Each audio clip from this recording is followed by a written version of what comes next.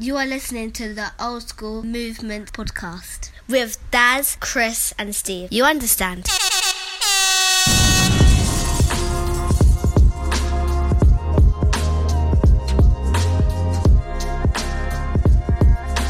Yes, here for another episode of Old School Movements. I hope you guys had a wonderful Christmas. Did you guys have a good Christmas? Yeah, man. Couldn't do much. Right. It was good. It was good for what we could do. We're stuck in. Couldn't do much, but yeah, we made the most of it.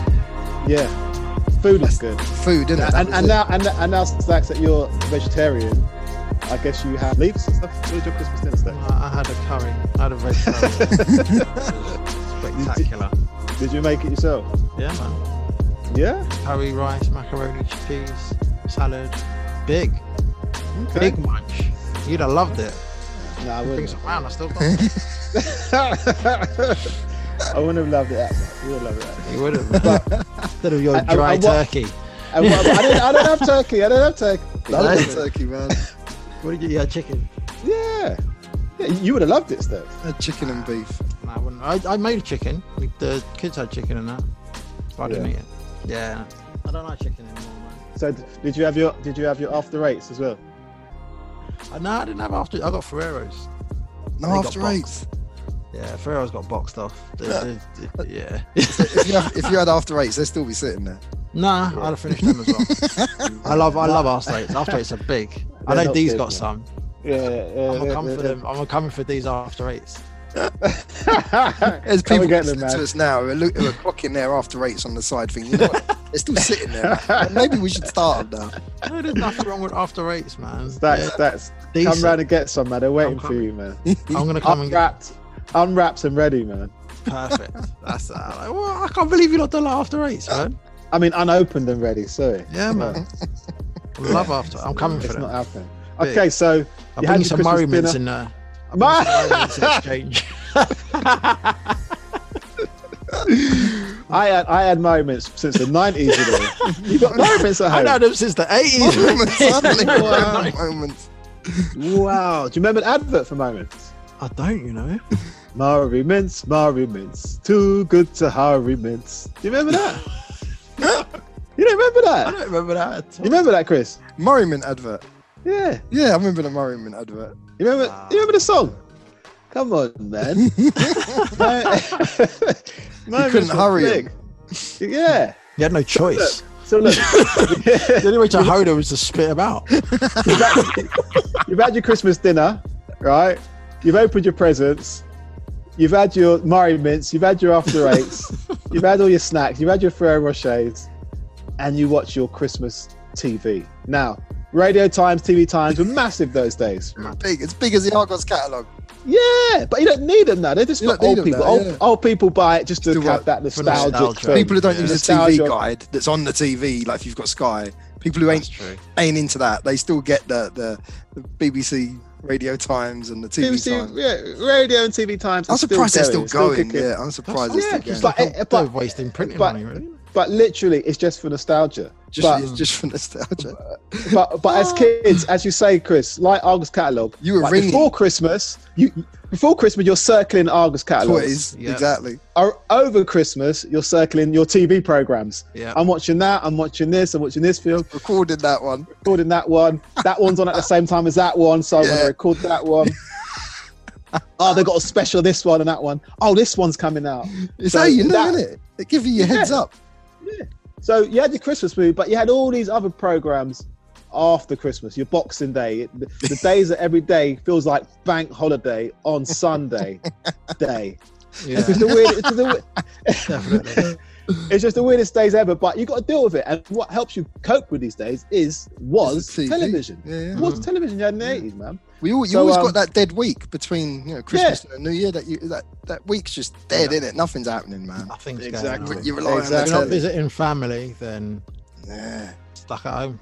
So in between those times, today's podcast is about the movies we watched during the 80s at Christmas, the alternative movies, the alternative Christmas movies, and still watch. Some of you might question some of the movies that we're going to be talking about and saying, hey, they're not Christmas movies, but think a bit deeper, look a bit closer, feel the magic of all these films we're going to talk about, because they did involve Christmas. Yeah. Like Merry Christmas, Mr. Lawrence. Exactly. It wasn't even about Christmas. It wasn't even about Christmas. That was with David Bowie, right? All I remember was his head in the sand. His head in the sand and someone pissing on his head. Yeah, all I remember, that was a torture. That was a torture movie, wasn't it? A torture. Well, it was set over Christmas. That was his Christmas day. Him being buried in the sand and some... What, was he actually Mr. Lawrence? I think he was, yeah. I'm not sure, man. I remember watching it, and I remember it used to be on quite a bit. Was that Christmas. even the front cover of the video? Just his head in the sand. His head in the sand. Like the main feature of the film is the front cover of the film. The front cover. What film has that? What film has the front cover as the main feature of the film? Maybe they couldn't afford the whole of David Bowie. They could only afford his head. So they had to write it in that we've got to hide his body and only his head's allowed to show. So that's a bit like the Just Eat ad for Snoop Dogg. Now they got I can't afford it. I think that's because either one couldn't afford it, or he just said, "Look, I've done my bit. I just record my bit and let's get it in." I got my money. Yeah, just let my voice down. Afford it. That's what I. Yeah. But it's weird how things are turned. It's weird how like rappers are just turning into like everyday celebrities for kids and stuff. Yeah. Like kids now are looking at Ice Cube being sergeant of police detective, police. They didn't know he said "fuck the police" in 1989. Yeah. I was so against the police force. Exactly. And now he's chief of police in movies. Snoop Dogg's just a comedian now. Yeah. And it's just crazy. It's mad, isn't it, how the world's going? But anyway, I digress. Anyway, we do. Alternative Christmas movies. So now, they're all 80s movies. We're going to take a little curve and go on a little 90s venture, but you'll know the 90s one we talk about. The odd Home Alone. You know, Home Alone's a massive Christmas movie, especially for kids nowadays. I'm not a massive fan of that. I wasn't. It came out in the 90s, didn't it? It came out when I was raving and doing mad things. Exactly that. That wasn't my zone. If it wasn't violent, I weren't watching it. Yeah. It's true. It's true. Yeah, it's true, isn't it? You wasn't watching anything kiddie in the 90s. It had to be violent. It had to be violent or have Arnie. It's very true. Or Stallone in it or something. Yeah. Even Arnie went kiddish with that Turbo Man film. That's Christmas. We ain't going to talk about that. Yeah, we ain't going to talk about that. Jingle All the Way or whatever it was. Jingle All the Way. Nah. They even put Sinbad in it. It's a bit worse. We're talking about Sinbad? Arnie. Yeah. Didn't he have a film out that he denies ever doing? It's probably that. There's another one that he done. I think he was a genie or something. Was he a genie? Yeah. Yeah. He point blank denies doing it. I heard something like that. That wasn't me. Another light-skinned dude. Right, Chris, what were you saying? There was mentioning Rocky and Stallone there. One of my favourite Christmas films is the classic Rocky, packed with plenty of big moments. Death of Apollo, all them snow training montages. Rocky 4. The exploding fist. That's a Christmas movie, right? That's a Christmas movie. That's a Christmas movie. It's Rocky 4. Hold on. Rocky 4. That's one of my best Christmas movies. Because he plans to fight him on Boxing Day. No, on Christmas Day. The fight's on the 25th. The fight's on Christmas. The fight's on the 25th. It's on the 25th. Wait a minute. So why isn't that in our list? Ladies and gentlemen, let me just tell you something. It's in my list. I want to give you behind the scenes, right? we discussed what we was going to talk about in our podcast. And we said the top 10 Christmas films, right? And I selected 10. And Chris didn't mention Rocky 4. He's telling me now. It's one of my favourite Christmas films. He's telling me that it's his favourite Christmas movie, ladies and gentlemen. I had no idea. Yeah, Rocky 4 was in it. The climatic are we going to put it in now? Well, I don't know. I was going to do it as, what else do you watch at Christmas? And Rocky 4. Wow. I just feel Christmassy when it's on. Even if I watch it mid-year, I feel Christmassy when it's on. And it's that the climatic fight with Drago. It takes place on Christmas Day. And if you remember, he does the big old speech at the end after he beats. You could change. I could change.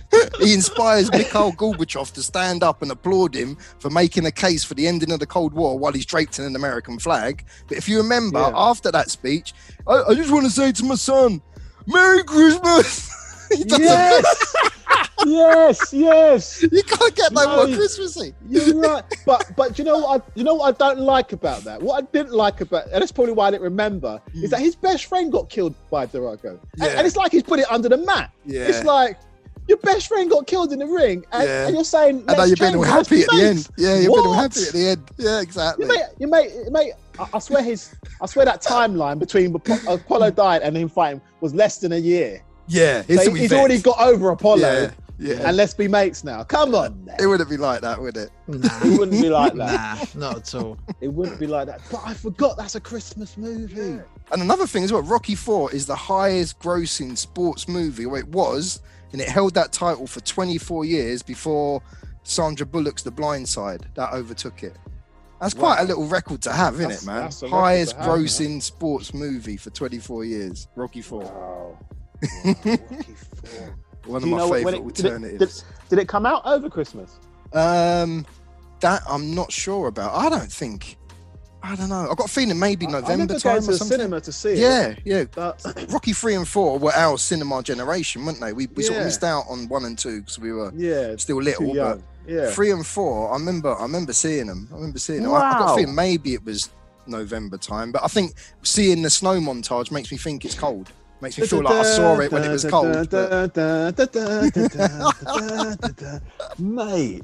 So, that's your favourite Christmas movie to watch. Does that ever come on over Christmas, though? Does it come on over Christmas? You don't see it much over Christmas, but I feel Christmassy if I see it in the summer. Same with The Shining. The Shining's another Christmas film that don't get mentioned much.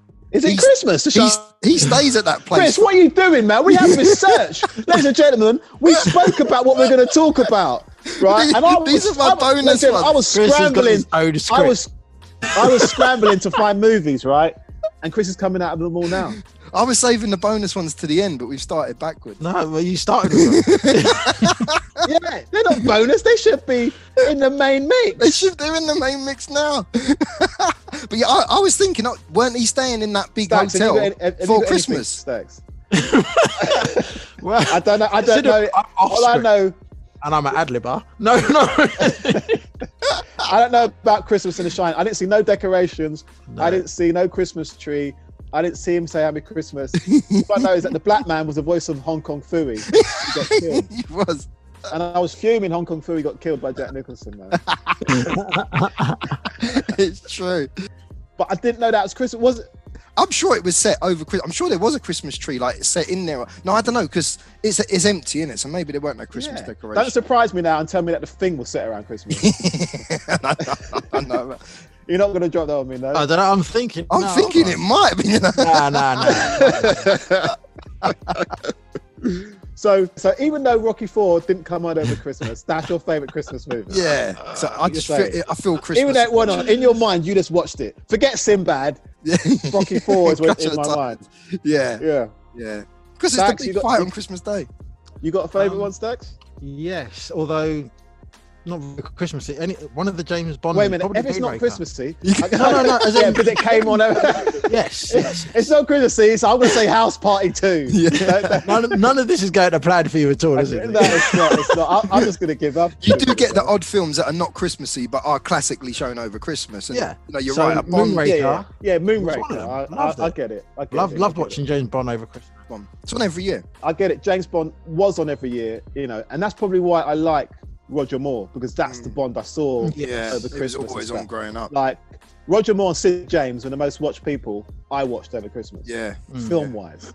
It was Carry On, and James Bond was just killing it all the time. And it's even happening now. Spectre was on the other day, and Carry On Marathon. There's been 3 Bonds on this Christmas, but the thing is, Bond used to be Christmas Day, 5 o'clock viewing or whatever. Now it's slightly moved. Premiere. There's been 3 on over this holiday season, but it's been split up over the Christmas week. But I can watch A Spy Who Loved Me, Moonraker, Live and Let Die, View to a Kill. They're my classic Christmas Day memories. Roger Moore, like you say, Roger Moore. Christmas in the UK, it's a special time for James Bond. Since 1978, that was the first time that they ITV put it on Christmas Day, smack bang in the middle of prime time. Sorry, since 1970 when? 1978. December 25th, 1978, and it was 4 years after the actual release of Diamonds Are Forever, Sean Connery's Diamonds Are Forever. That was the first premiere showing in 1978, and then for years, could be 20, 30 years to come, they've shown Bond at Christmas. As I said, Bond and Carry On will never stop at Christmas. No matter how I actually watched a bit of Carry On this year as well. Kids of the 80s know Bond for it's a Christmas movie, innit? Yeah. Also, as you know, we said in previous podcasts, Digby, the world's greatest dog, used to be killing it. I haven't seen that for a while. What's that now? There's probably people that don't know what I'm talking about, or people are going, damn, I forgot all about that. Digby, man eats dog food. They were going, as I was saying earlier, it has to be a Harry Hansen film on, whether it's Catch of the Times, whether it's Sinbad, whether it's some voyage with sandals on. Like they were always doing something with those Ray Harry Hansen films, man. Always. But for me, it probably is a Ray Harry Hansen film. That for me, that said Christmas. That said Christmas. That said Easter. That because you saw special effects. You wouldn't see special effects on a normal Saturday in the 80s on TV. Special effects were left to Christmas. You know what I mean? But the best you're seeing is on a normal day is Doctor Who or something like that. Yeah. Like Christmas was the treat. It's like we'll give you special effects. We'll give you a spaceship or something around Christmas. Any time of the year, it's not happening. So Stax, what about you? You say Stax. You said, what did you say? I said James Bond as well. Yeah. Moonraker. All right, so we're going to do our top 10 80s alternative movies. We started at 10. We said our Sinbads and so on. Rocky At Fours. number 9, Rocky. I don't know why you didn't say it to me before. and then number 9, we've got our James Bonds. But which James Bond is it? If you could watch any James Bond on Christmas Day, which movie is that? For me, it's my favourite. It's Live and Let Die. Yeah, Steve, it's Moonraker for you, Steve. It's either going to be Moonraker or is Live and Let Die the one? No, Dr. No as well. Okay, so it's Live and Let Die. So there's Moonraker or Dr. No for you. Yeah, those two are my favourite too. Okay, Chris? I like loads of different Bonds, but ones that make me feel like it's Christmas, I think it's The Spy Who Loved Me, with the ski chase scene and the parachuting scene at the beginning. It's either that or Live and Let Die. Yeah. I think Live and Let Die is the greatest Bond film. Yeah, you can watch that all year round though. That's the thing. Yeah, I'm thinking something Christmassy. I want something with a bit of snow in it. So I went with Fair enough. So that's interesting. You say snow because our number 8 is Christmas. It's not alternative. It's proper Christmassy. It's the one that everybody who lives in Great Britain knows this film. I don't know about the rest of the world knows this film, but it's around the world. It's around the world, is it? Yeah. Everyone loves it. Dubbed into loads of languages. Oh yes, it has. That's right. Everyone loves it. I wasn't a massive fan of it, but he was caught by the hype because he was walking in the air. Yeah, and that's the snowman. That's the snowman. Stax. Yeah. I know Stax didn't like the snowman. No, I didn't. I knew it. I just knew it. Couldn't stand it, mate. I've never watched it fully. But you weren't in the magic of a snowman coming to life with a scarf and a carrot nose and flying through the sky with a boy with striped pajamas. No, didn't work for you. But you know what? But do you know where it really worked? Do you know where it really worked? When Toys R Us done an advert for it. That's when the transition. That's worked. when it worked. Yes. Yeah. You understand. I wasn't a massive fan of it. Again, it came out in '82, and it a lot of people think, they remember it from the song. They think of Aled Jones. Aled Jones didn't sing the song. He didn't. No. He done the reboot. He done the Toys R Us, didn't he? I think that was for Toys R Us. I'm sure it was for an advert. And after you saying Toys R Us, I think it was for that advert. And that's when it sort of exploded more, which was probably about 4 years after. It must have been about '86, I'd say, because back in '82, I remember it coming out, and I wasn't a massive fan. But it was one of the things you watched. I think I watched it on Christmas Day or whenever it first appeared. And it's won BAFTAs. It's been up for Academy Awards. Yeah. It's a strange little. What is great about it though is that there's no dialogue, there's no talking. You're just carried by music and emotion. I think that to hold someone's attention with no music, I think that's a great achievement. But that's the last time that was done was that Wall-E, that robot, that. Yeah. And that doesn't really happen a lot. Where it's just music and emotion. And you get it right though. And to get that balance, I think that's kind of good. That's probably why Stax didn't like it. No one was talking through it. No, it's just weak. The guy who sung the original was a choir boy, guy called Peter Alty. He didn't even get credited for it until the 20th anniversary when they decided to. He must be fuming that Aled Jones gets all the credit. He gets all the credit for it. And this guy's like, no, I sang it. The song you're hearing is me. It's me. It's me all along. Yeah, no, it's not. It sounds slightly different now, doesn't it? Yeah. His deep voice. You're walking in here. I don't know if you remember though. Do you remember it had 3 different intros? What the song or the cartoon? The whole thing. It had 3 different three different intros. Trying to think, the first one was a boy and a kid walking through the countryside, and he was introducing him to the story of the snowman. And they done one with David Bowie in it. David Bowie was playing the adult Jones. Yeah. What? I don't remember this one as well. This was the second one, so I think this is the one that come out around the late 80s, early 90s. And then it got in the air. It got redone with a third one with Mel Smith playing the voice and the character of Father Christmas. And it starts off with it at Father Christmas's party at the beginning, and then it flashes back. I don't really remember these as well. I don't remember these three different intros. What I like Stacks, I wasn't a massive fan of it, but what I like about it also is that I like that squiggly animation. That 2D squiggly, that crayon looking. You know what I'm talking about. Pencil drawing look. That sort of pencil. That rhubarb and custard pencil. 80s. You have to move like it to feel it. Yeah. You got to sort of jig around with it. You don't feel like it. Yeah, you got. That's how it looks. I did like that. I did like that about it. And I like that didn't he melt at the end? I'm sure he melts at the end, didn't it? Which, yeah. And he had to sit in the ice box to chill out for a bit. He sat in the in the bloke's freezer, and it sat in the freezer. Do you remember as well? I don't know if you remember that the computer game company Quicksilver, they published a game of it in 1984, the Snowman the game, and it was out on the Spectrum. On Spectrum, I can imagine Spectrum having it. Spectrum was so weak, they took anything. They took anything in it. We'll have it. We'll have it. It's a bit and niche, what makes it we'll worse have is it. the game was rubbish as well. It's just as bad as the film. What did you have to do? Get him home before he melted? You literally fly around. The stats, you played the game? I think I have, yeah. That just doubled up on how much I didn't like either of them. Wow. You got it stacked away somewhere, man. It's packed away in them. You know what? I might actually, if I dig around, I might be able to find it. The Snowman game. Snowman the game on the Spectrum. I've got all my Spectrum games in a bag in storage. Wait a minute. How could someone who doesn't like the program buy a game? I didn't buy it. No. Bootleg. Yeah. How do you even want to get involved? I don't know. I just figured, go on then. We're copying a whole load of games. Go on, just chuck it in. I might as well have it. I've only got to hit record on the cassette deck. Yeah, it doesn't take long. Wow. It's weak though. Wow. It's weak. Wow. I probably did drum and bass over it. I saying that. Do you not remember the drum and bass version of "We're Walking in the Air"? Do you remember they had a drum and bass version of it? Vaguely, I'm sure there was a drum and bass version. Yes, people, if you know what I'm talking about, let me know. Send me a copy of it, because I remember there's a drum and bass version of "We're Walking in the Air." A Christmas drum and bass version. I'm sure. So we're walking in the air. What's the next line? We're walking in the air. We're walking in the moonlit sky. That's it.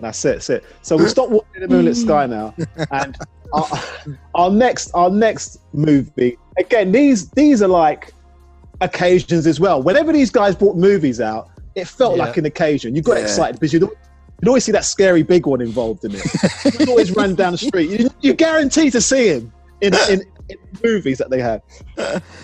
And it was a spectacle. They had so many guests in it, so many celebrity guests, like big Cameos, movie actors special, would come in. Like you could be a horror, like you could be Robert England or the guy that played Jason Voorhees, and you'd want to appear in one of these movies. You'd be welcomed. And I watched one just the other day. Christmas never fails to show me them. And that's the Muppets, man. The Muppets. And the particular one we're going to talk about today is the Muppet Christmas Carol. Yeah, this sneaks into the 90s a bit, but every Christmas, every Christmas you got to have one of them big Charles Dickens classics. No matter what format it comes in, there's no better format than to have the Muppets do it, man. It was one of the biggest screen versions of his classic story, I think, that's ever been made, and it was that was Michael Caine. Michael Caine as Scrooge, it was a wicked casting as Scrooge. I heard that he went all out to get that part as well. That he wanted to be on the Muppet Show back when everybody in the 80s was on the Muppets. But he was always busy.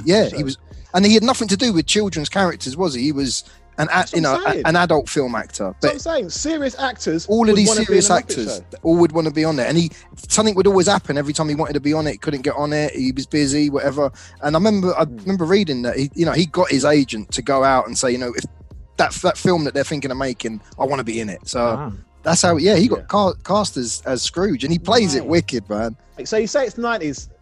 92. 90 when? 92. Who was Kermit again? He was Bob Cratchit.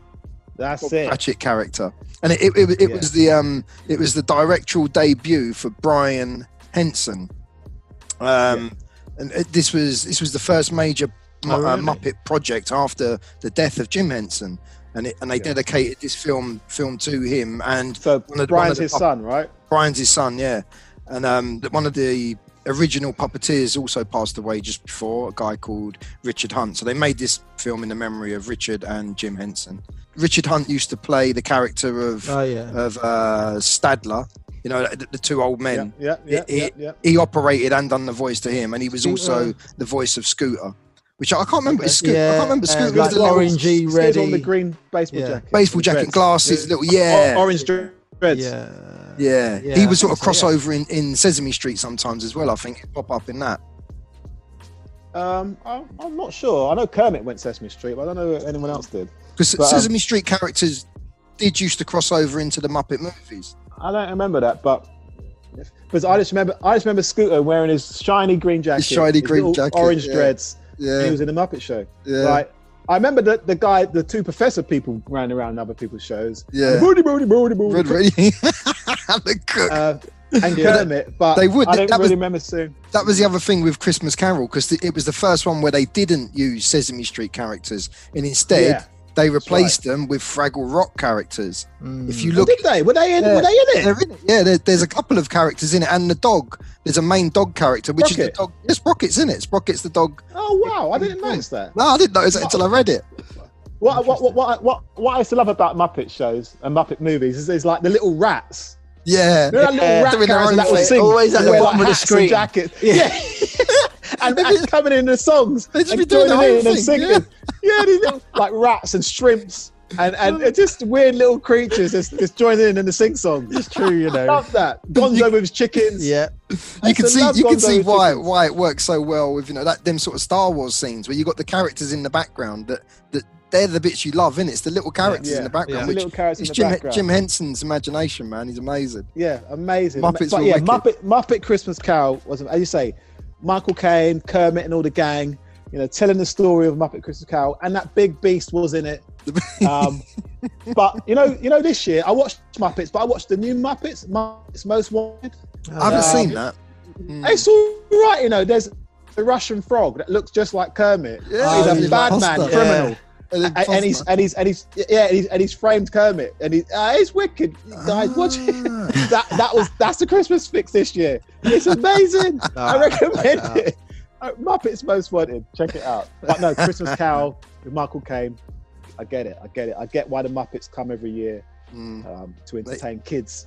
Generations. They do it well. Generational comedy. They do it well. They take a classic story that's never going to go out of fashion and just put their Muppet twist on it, and it's good. It's a good watch. Even for adults now, it's still a good watch. Yeah, because the thing is, if you watch Muppets as a kid, it's always going to stay in your heart. Like there's some things that go, like say the Snowman might not always be there with you, but Muppets, there's something you keep more with the Muppets than Fozzie Bear, Gonzo, and the guys. They're always going to be there. Love that. So that's our number 7, right?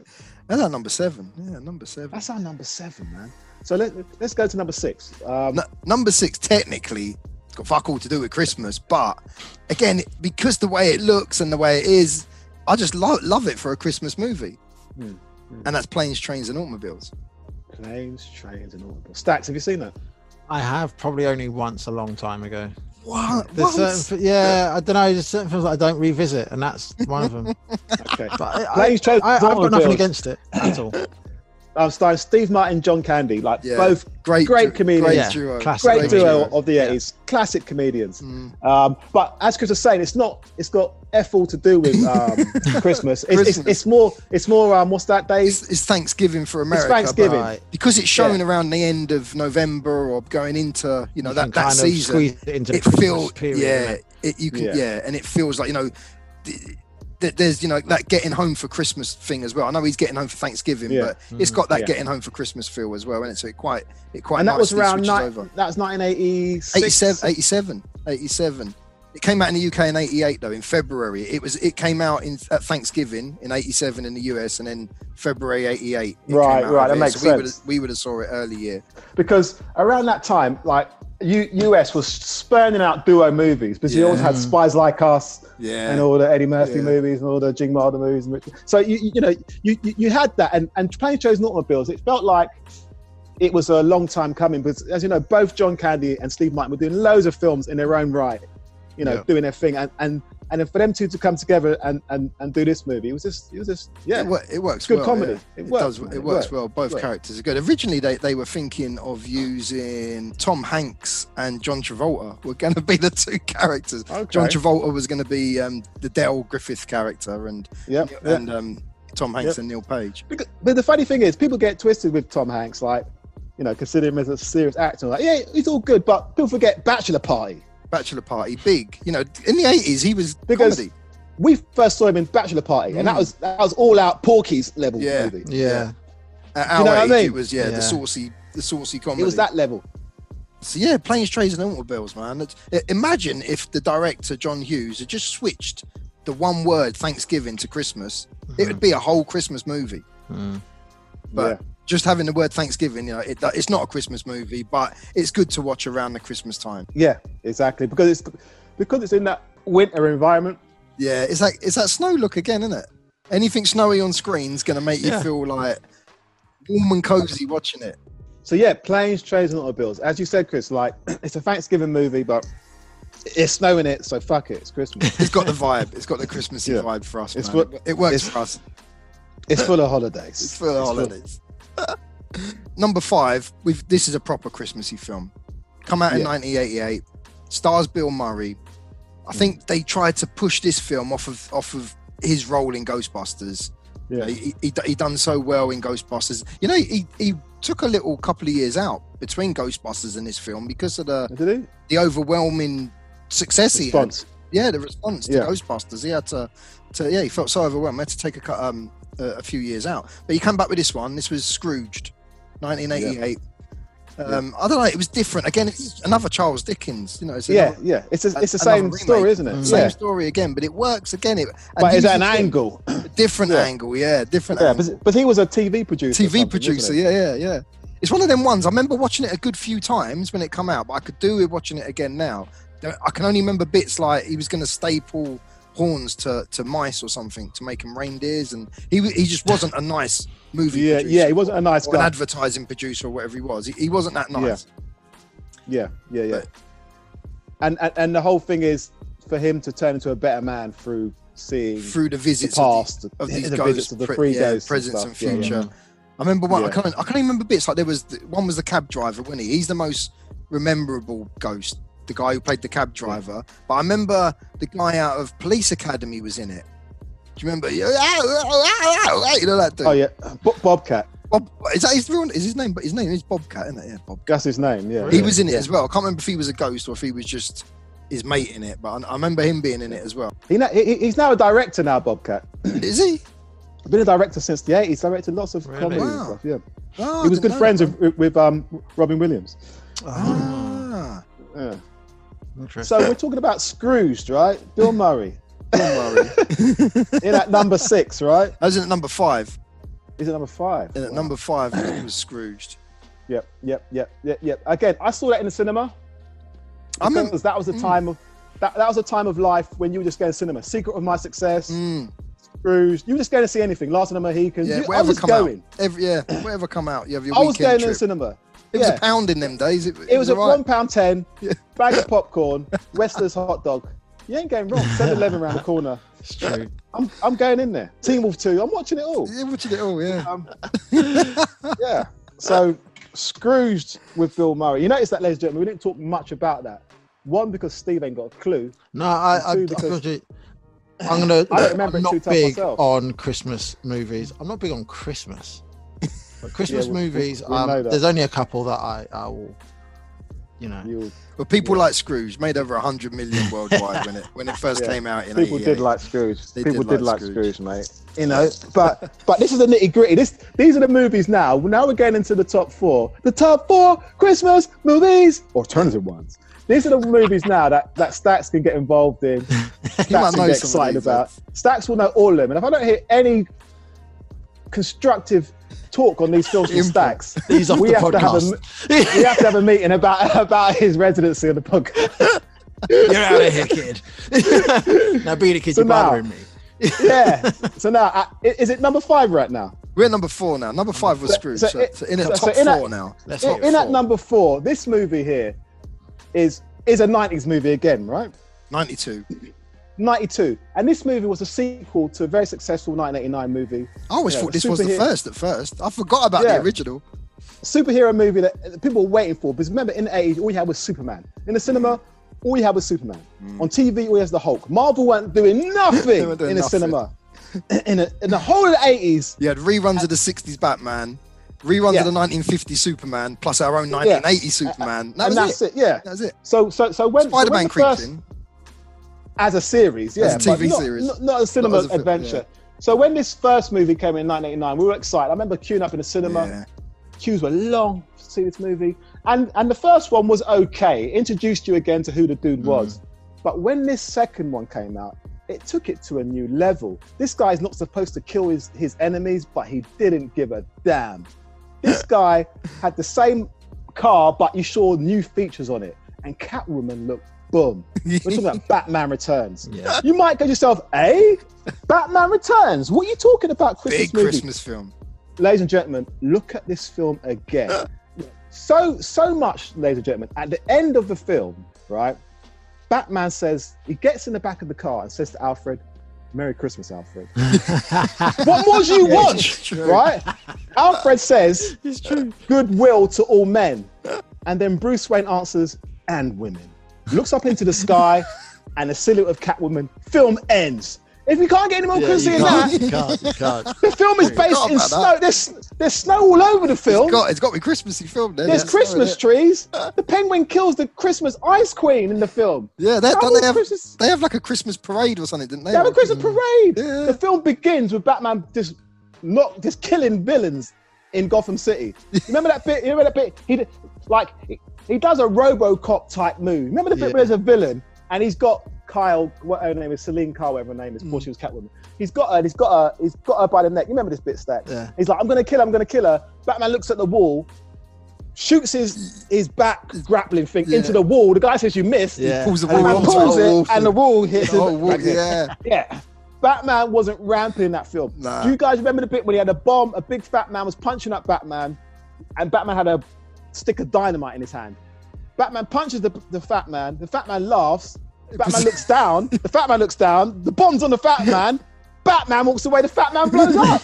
Batman ain't giving a damn. You weren't messing about. That Batman. It was Christmas, but he was killing. Christmas or not, yeah. That one is actually one of my it's probably my favourite Batman. The first one, the one with the Joker. Jack Nicholson. Yeah. I think all that series of Batman films. Just those two. Because the third one, when Mary comes into it, I'm not feeling it, and when Arnie turns up, I'm not feeling that either. Just them two. Look, it's the magic of Tim Burton. Thinking about that one made me forget about the Jack Nicholson one. That's how good that one is, man. I was thinking that was where it all started. But Jack Nicholson all about the Joker one. Major.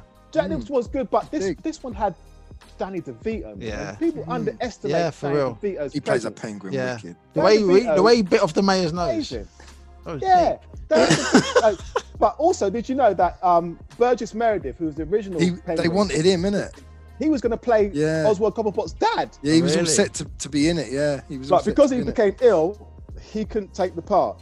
But listen, this film was on an 80 million budget and made 282.8 million back. That's big. That's big. For me, look, it's a big Batman. It is. You know what I mean? Batman couldn't turn his head. When Batman has to turn his whole body to fight people, you know he's serious. Serious movie. It was like for me, it had everything you wanted, and Christmas was the backdrop to it. Yeah.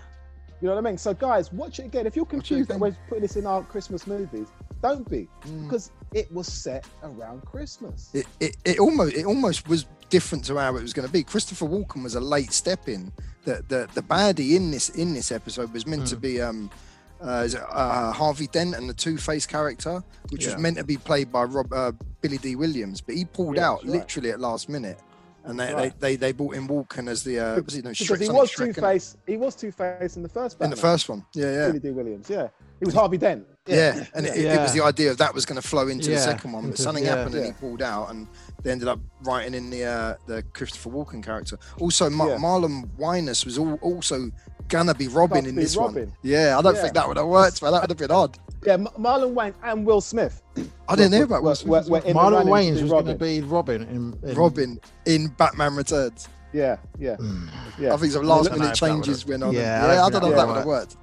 That would have been odd. Yeah. So it was. It's a nutty one. But no, Batman. Michelle. I always loved Michelle Pfeiffer in the 80s. Like from being her being in Scarface. Yeah. And in Batman Returns. And I think she was. I can't remember who the originals were, but she was a long way down the list. There was a lot of actresses. There was a lot of actresses. 20, I think, actresses listed. Listed. She played it wicked.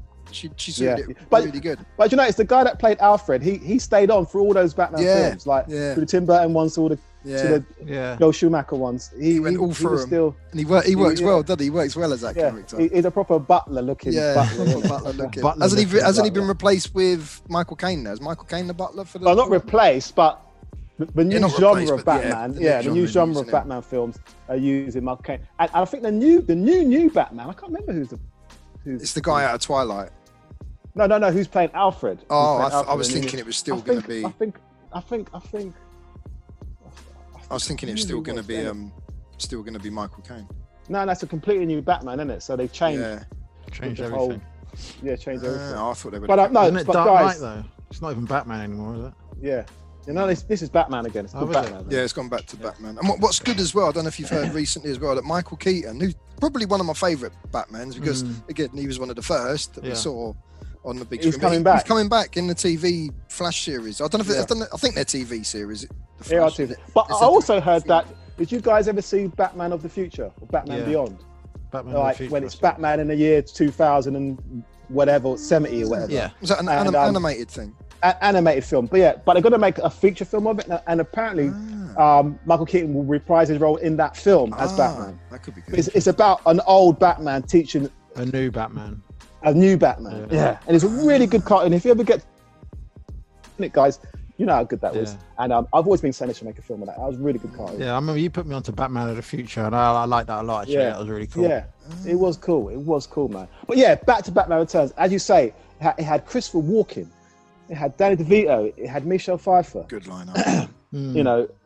Proper 80s cast, even though it's 90s. Proper. But isn't it funny for Michael Keaton how he started off as in the superhero world as Batman, and then he ended up being Spider-Man's arch villain, enemy, and then he turned into Birdman, and then he's coming back to Batman soon, and he might be Beetlejuice again. So really, Michael Keaton is one of those actors that you don't see a lot of, but when you see him, he puts in a good shift. Yeah, he does. Definitely. Yeah, he's good. He's good in that new Spider-Man. I quite like that bird character, dude, isn't it? He's quite good. Yeah, Vulture. Yeah, I saw a bit of that last night, actually.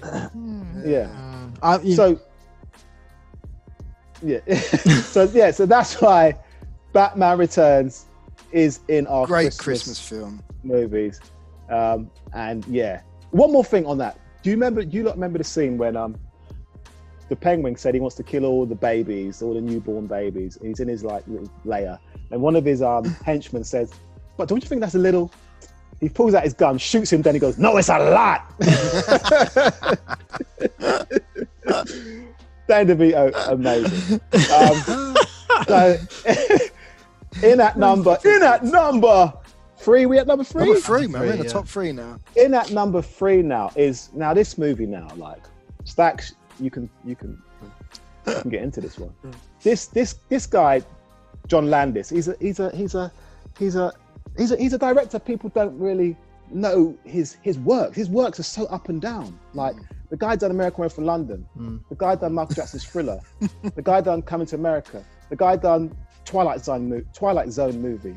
But the movie we've done that we're going to talk about now is an amazing Eddie Murphy, Dan Aykroyd combination. Originally, it was for Gene Wilder and Richard Pryor. Yeah, they were the big hot stuff in Hollywood. Yeah, you could see how that. But these two guys came in. And they worked amazingly, and that's Trading Places, ladies and gentlemen. From 1983, on a $15 million budget, made $90.2 5.4 million in the box office. That's big for the early 80s. This might have been the first time I saw Eddie in a film, you know, I think. Yeah. Mine was 48 Hours. No, this was the first time I saw it. This come out before 48 Hours, though, didn't it? Or did it? Was it? Yeah, I think this came out before. It came out the same year, but because when they were, like you were saying, the Richard Pryor, Gene Wilder thing, I think it's Paramount who made it. They were really worried about using Murphy because they'd seen 48 Hours and his role in that. They were like, we don't think he's going to suit this. Eddie Murphy. Who? Paramount Pictures were worried about using him. No, they were the ones that suggested to use him, but the studio who were making it were worried because they'd already seen the unreleased 48 Hours, which was due out after Trading Places later in that same year. So I can't remember. You just said Trading Places came out before, but how could they have seen 48 Hours? It was an unreleased version that they saw because they're the studio. They had seen what his work was like. They must have asked, okay, we want to see what he's like. They got shown 48 Hours and they weren't keen on him. They were like, no, he's not going to work. We don't want to use him. But Paramount put everything they had behind this new talent, which was Eddie Murphy. And I think at the time he was only known for a bit of stand-up. On Saturday Night Live, because it was originally going to be Eddie Murphy and Gene Wilder, but Eddie Murphy wanted to distance himself from being the new Richard Pryor. Right. So he was said, can you try and get rid of Gene Wilder and get someone else? Yeah. And because of the Saturday Night Live connection, that's when Dan Aykroyd came in to play. What's his name again? Lewis Winthorpe. Winthorpe the third. Lewis Winthorpe the third. Billy Ray. And Eddie Murphy was Billy Ray Valentine. I heard Pryor had an accident though. I think he was getting heavy. He burnt himself by doing crack. He set himself on fire. That's why he happened. From sucking on a crack pipe or something. Yeah. Man. And then he couldn't do it. So they had to move on. And some of his best material was off that though. It's also 48 Hours was down for Richard Pryor as well. Really? Yeah, he was going to be whatever the character was in 48 Hours as well. So, you know, having that accident really opened the door to Eddie Reggie Hammond. That was it, Reggie, yeah. That really opened the door to Eddie Murphy getting his foot in that Hollywood door. Because I heard them two didn't really get on much. I heard that same. Richard Pryor. Yeah, Richard Pryor was very defensive, like this new cat's coming into town, trying to step on my toes, type thing. And by this stage, you know, he's towards the end of not the end of his career, but he's older than Murphy. Murphy's a teenage guy. He's fresh, he's young, he's hungry for it. But then, exactly, like, you know, Pryor has to realise that if it wasn't for him, none of these people would be doing. Do you know what I'm saying? Everyone basically follows Pryor because that's the benchmark for great company. That's the best. Yeah, that's right. And they all know that. Eddie Murphy knew that. Of course they do. But he wanted to bring out his own spin on things, which is understandable. Exactly. Also, not forgetting the gorgeous in this film, Jamie Lee Curtis. Jamie Lee Curtis. It's the equivalent, but in other films, I'm not really feeling that. No, only True Light. This one. True Light. Yeah, but in this one, it's the equivalent of seeing Sigourney Weaver in Ghostbusters. in Alien, she's butters. Yeah, I know. But in Ghostbusters, I'm feeling Sigourney Weaver. See an Alien, it's a completely different woman. It's true. You know what I'm saying? Yeah. 100%. That's why I see Jamie Lee Curtis, man. Ophelia, the prostitute. Ophelia, mate. Yeah, she was big in this film. She was good. Mate. He was massive in this film. If you're talking about the characters, you can't forget old Don Amici and Ralph Bellamy as Randolph and Mortimer. Yeah, Randolph. Two brothers. You can't forget them. And like, but Eddie Murphy sorted them out in Coming to America. He made them rich again. Yeah, I forgot about that. Yeah, they were bums on the street. Prince Akeem gave him a load of money. That's wicked how they done that. I forgot about that little throwback in it. Because John Landis is director. Yeah, John Landis again. So you joined the two together. That's wicked. That's wicked. Put it in there again. But yeah, Trading Places being a Christmas movie, it's more to the end because it's about the stock exchange and a lot. And at the end of the year, that happens. So that's why it was around Christmas. Yeah. You know, people thinking, oh, why are you saying it's Christmas? The more prominent bit of that film is when Dan Aykroyd's character dresses up as Father Christmas, with the gun and he's got the salmon under his beard. He's eating it for his beard. Yeah, I used to hate watching that bit. Yeah, so did I. I was like, how would you eat beard and salmon? Like, it ain't even real beard. It's like plastic beard. Yeah. You're sitting on the bus. Probably didn't even look like it was cooked. Yeah, that bit used to freak me out. But what if you ever watch that bit again, right? When he's taking stuff off the table, right? When he takes that salmon, there's a black man next to him, and the black man looks like, what the fuck did that just happen? Please, everybody, watch that bit again. You'll be in stitches. just for that bit. Dan Aykroyd's character eats loads of food, puts it under his outfit, and look at that man's face that's next to him. Disgusted. Disgusted. That's the word. This man's disgusted. And what he just saw, what was that? Father Christmas? He stole the whole fucking salmon. I also read that Frank Oz plays a cameo in it as a police officer, but I've never noticed it. I want to look for it again. He does. I'll look for it again. Frank Oz comes up in a lot of John Landis films. In American Run for London, the Muppet scene, with the German zombies. He's about. Also, John Landis also directed the worst film that you guys know that I hate this film, Beverly Hills Cop 3. That's that was a horrible film, right? That's the worst one. Think about it. I had to whisper it. So I don't want to shout, but so you can see Eddie Murphy and John Landis had a relationship there, a good working relationship. But the thing is, John Landis asked Eddie Murphy to testify for him in court because John Landis was on a manslaughter charge for when he made Twilight Zone, 2 kids were killed. I think I remember hearing that. Do you remember the racist guy and he hated Jews and blacks, but he ended up in concentration camp? He got chased by a coup. I know that story in the Twilight. In the Twilight Zone. And he hated Vietnamese people, and he ended up in Vietnam War. In that scene, the helicopter decapitated 2 kids. Yeah, I remember reading that. Yeah. And so he was up for manslaughter charge, and Eddie Murphy didn't want to testify for him. And his reasons being is, one, why are kids filming so late? Kids, in television, kids aren't allowed to film after a certain time. But Eddie Murphy's like, why are kids filming so late at night around dangerous stuff? You're the director. That's all your control. So I'm not going to defend something that could possibly be wrong. Do you know what I mean? So that's morally, that's right. Do you know what I mean? Even though it's your mate, morally, 2 kids have had their heads chopped off. It could have been avoided if you stuck to regulations. If you stuck to regulations, so yeah. I don't know how relationship is now, but that's pretty thick. And did you guys also notice in Trading Places, when Eddie Murphy's in prison, one of the cellmates is, what's his name? The guy who plays Moff Gideon in Mandalorian. Oh yeah. Spanishy sort of name, and I can't think of his name now. He's one of the cellmates in Trading Places. So that's one of his first acting gigs. Because he must have been young in that, man. But mate, Trading Places, just to see that black man face when Windforce takes the salmon. Just to see Jamie Lee Curtis's boobs, just to see her in that Swedish outfit, and a boy. I forgot about the African and the Swedish bit at the end on the train. See that, and the thing that puzzles me about this film, which is kind of, I don't know, but no one ever berates Dan Aykroyd for dressing up as a black Rasta. He blacks up, doesn't he? He proper blacked up. He had dreads. He got a spliff. He was so stereotypical. Oh my God! And no one says anything. Yeah. You know what I mean? And like that bit. Yeah. So but no, the whole film was wicked. The whole introduction when you first meet Billy Ray, though, is Billy Ray.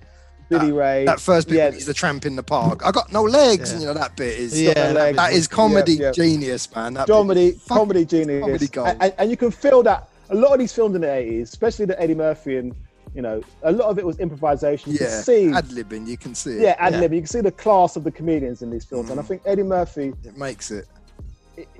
Well, no, but he used to do that all the time, though, didn't he? Like Eddie Murphy, you feel that because after Trading Places, Dan Aykroyd wanted Eddie Murphy to be in Ghostbusters. Ghostbusters was going to be Eddie Murphy and Dan Aykroyd, but Eddie Murphy got a bit too Beverly Hills Cop and hyped up. He wanted to carry him. He didn't want to be part of a group. He wanted to carry him being the main man. So that's why they got Bill Murray, and that's why Winston Zedmore's in it. But they wanted a black man with a moustache, so they just threw him in there for that balance. But Eddie Murphy was that was Dan Aykroyd's first choice. That was Dan Aykroyd's first choice, Eddie Murphy, because of the relationship they had. from I don't know if that would have been too much of a comical film. I'm thinking now. And I think Eddie Murphy made the right choice. Yeah, he did. Yeah, definitely.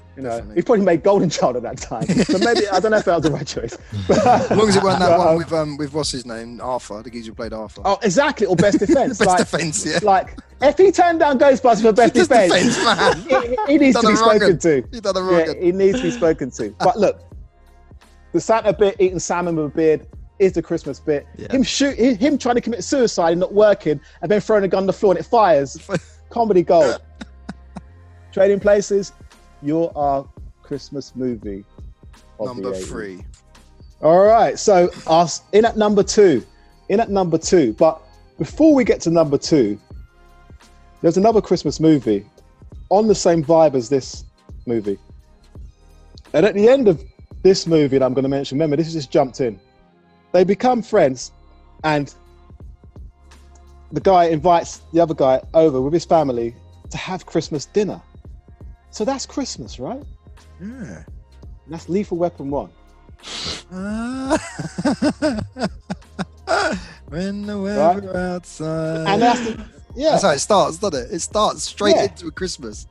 Yeah. So that was the build up to Christmas. After all what they've done, just killing people, shooting people. Him back. Invites him back for Christmas dinner. Ain't never a shootout in a Christmas tree like place you go to buy Christmas trees. There's like a Christmas tree farm. Yeah, you have a little shootout in the Christmas tree farm place. I'm sure there is. Really? But you're right, it's a big Christmas film. Big Christmas film. It's got a nice ending. It has got a nice ending. Is it Murtaugh invites Riggs back, doesn't he?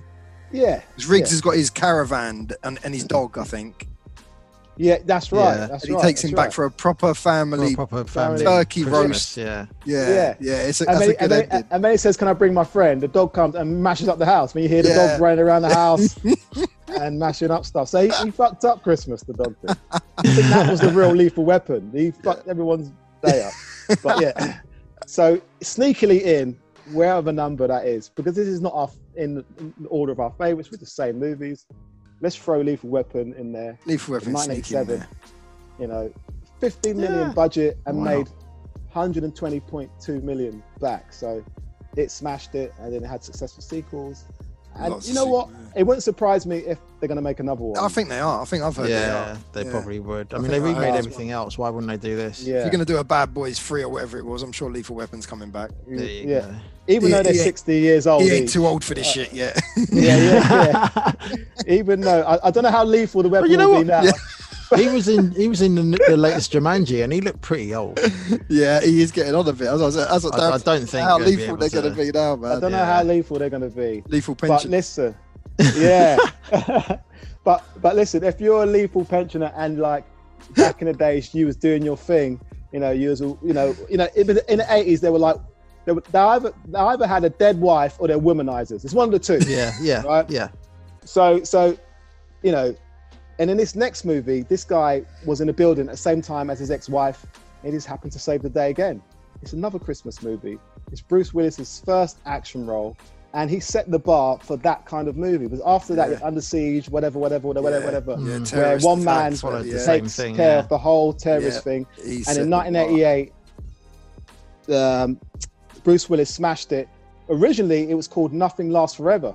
It's a book. It's a book written in 1979 by novelist Roderick Thorpe. Nothing Lasts Forever, about some terrorists in a building around Christmas. Made it into a film, and there you have Die Hard.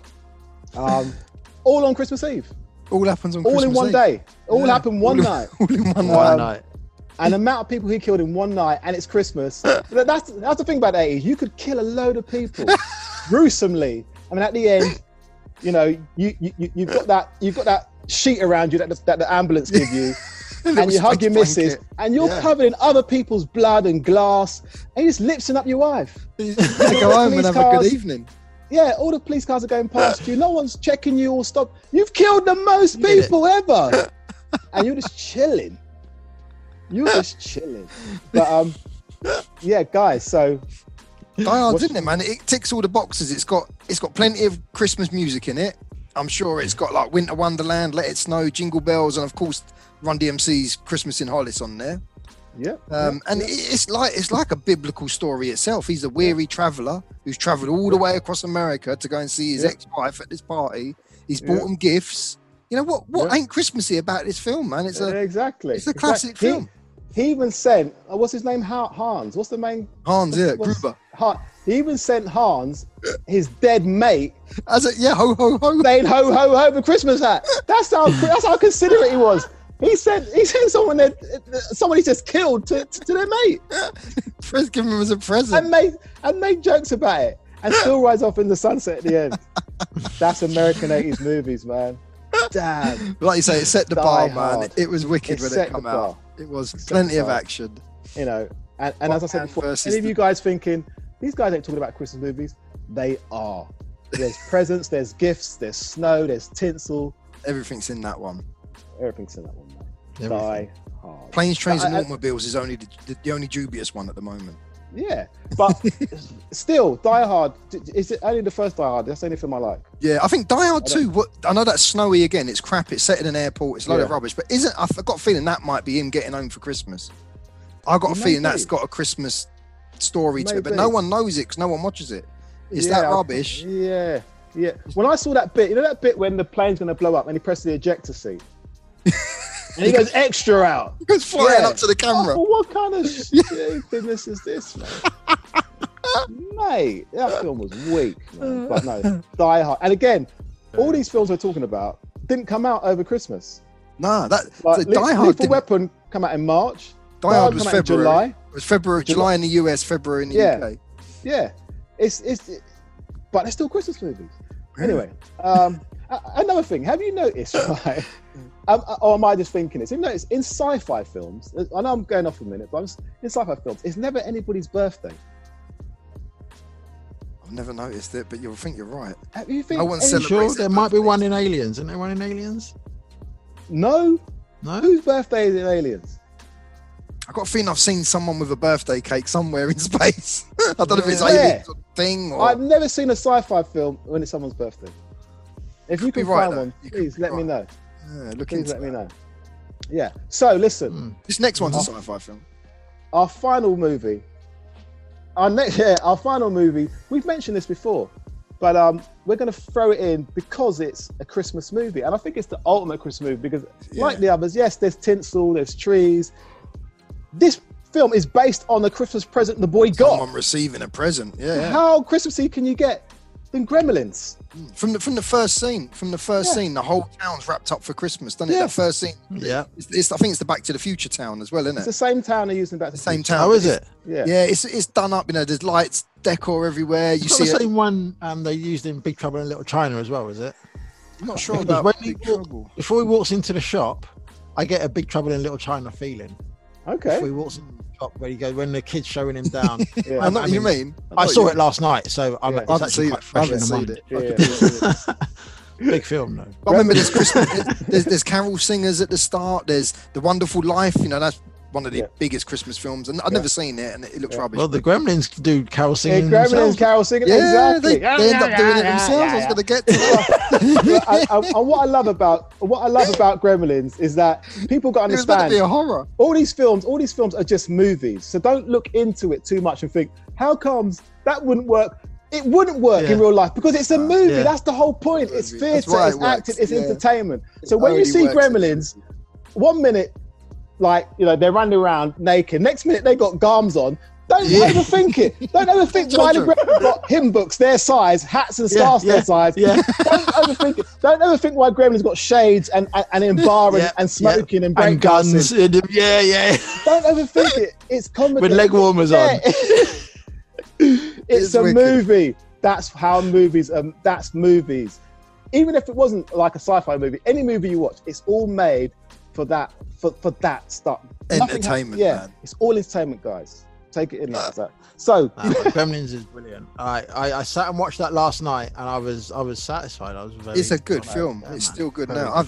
I ended up downloading 2 because I couldn't really remember 2 too much. That's exactly what I've done as well. I'm going to watch 2. Yeah, I'm going to watch that tonight if I can. But you know, the term Gremlins was actually come from Roald Dahl. Or looking back at it, they're saying the first time you sort of saw Gremlins was in a book in 1943, published by Roald Dahl, one of his early works as well. And it was based on these little mischievous creature monster things. Yeah. And then the RAF picked up during the war. They picked up the term gremlin for anything that bad that went happen to their aircraft. They'd say it's them gremlins again, isn't it? It's the because that's what the old dude was saying. The farmer dude, he kept saying, those farmers, they put gremlins in the machines. That's why they don't work no more. Yeah, and that's how the RAF picked up on it during the war. Anything that went wrong with them, they'd say it's them gremlins. But this was all taken from the book. And back in them early days, Walt Disney picked up on it, and they were meant to make a Gremlins film back in, this would have been probably the 60s maybe, or even the 50s.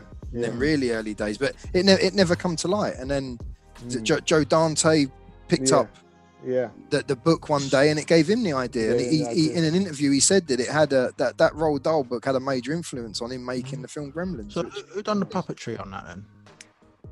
Not sure. I don't think it was like Henson's lot. It may have been like it may have been like Rick Baker, the guy that done like The Thing, America Went from London, all that. It was good though. Yeah. If you think about now, Gizmo and Grogu, they're on that same sort of thing, aren't they? And you know, it shows you that Gizmo was. It was good for them days, for the early 80s or 84. Yeah, he looked wicked. He looked wicked. 1984. 1984, wasn't it? 11 million budget and 212.9 million gross, man. So, I can't remember I think that must have been something we saw on video. It was. I remember it come out the same weekend as Ghostbusters. And I remember Gremlins being 15 and Ghostbusters being PG. So it was Ghostbusters to see, and Gremlin when it came out on Warner Brothers Video. Stacks, what were you going to say? In Gremlins 2, Chris, watch how Mogwai runs when he gets out of the shop. Look at his feet. It's hilarious. I think I remember that bit you said. I will watch it. I'm gonna have a look at that tonight. Gremlins 2. I wasn't a fan of that film. It wasn't as good. I can't remember it. That's why I couldn't. I need to see the story. It let me down. But it also reminded me a little bit of Critters in terms of the puppetry. So I don't know if it's the same kind of people that done that. Yeah. But they all sort of span off after Gremlins come out. You had loads of these little critters. Gremlins was the diehard of those types of films. Once you saw little creatures running around, Hollywood just went nuts and tried to find every creature to run around as well. Critters, Ghoulies. Yeah, but no, Gremlins is all about Christmas. Gremlins even killed Father Christmas. Remember they killed? Yes, they did. Yeah, they were all. The police got scared. The police.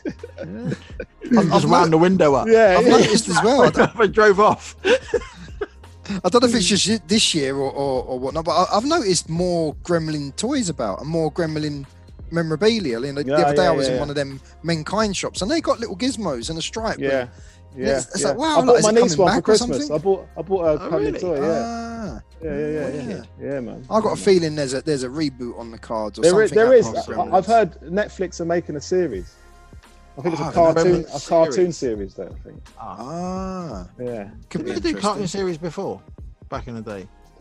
I feel like I have seen a cartoon of Gremlins, but I've got a feeling there was a Gizmo one or something. Not so much the Gremlins, but more just Gizmo. It wasn't very good. Adventures, it wasn't very good. I'm sure there was though.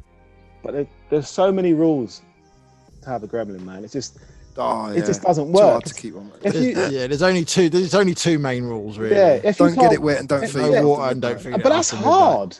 That's hard not to get it wet. What if it rolls in shit? What are you doing?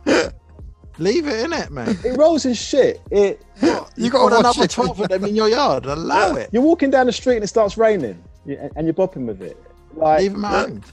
It's a hard pet to have, man. You can't turn on the light. You got to remember you can't feed it past 12 o'clock. That's too much. Bright light. I forgot about bright light. That's just too much for me to look after, man. I wouldn't have never taken that to look after. But look, Gremlins was an amazing gift for what was the boy's Billy. And it caused so much havoc.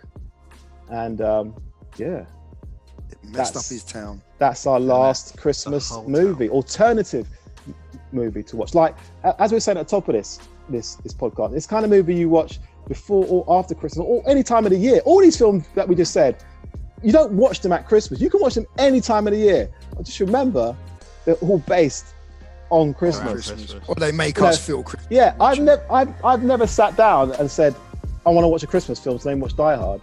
But you can't help that it is based around Christmas. true. Do you know what I mean? Because the thing is, why didn't any of these films come out in December? Yeah. But hey, that's it. But there still are alternative old school movies. So yeah, that's another podcast from us, guys. We'll see you guys next year. The new year now. Brand new year, 2021 Old School Movements edition. Yeah. So guys, I really hope that you had a good break. See you on the other side, guys. Mr. Lucas. Chris. I'm Stats. And for the last time this year, we say peace. Later. Peace.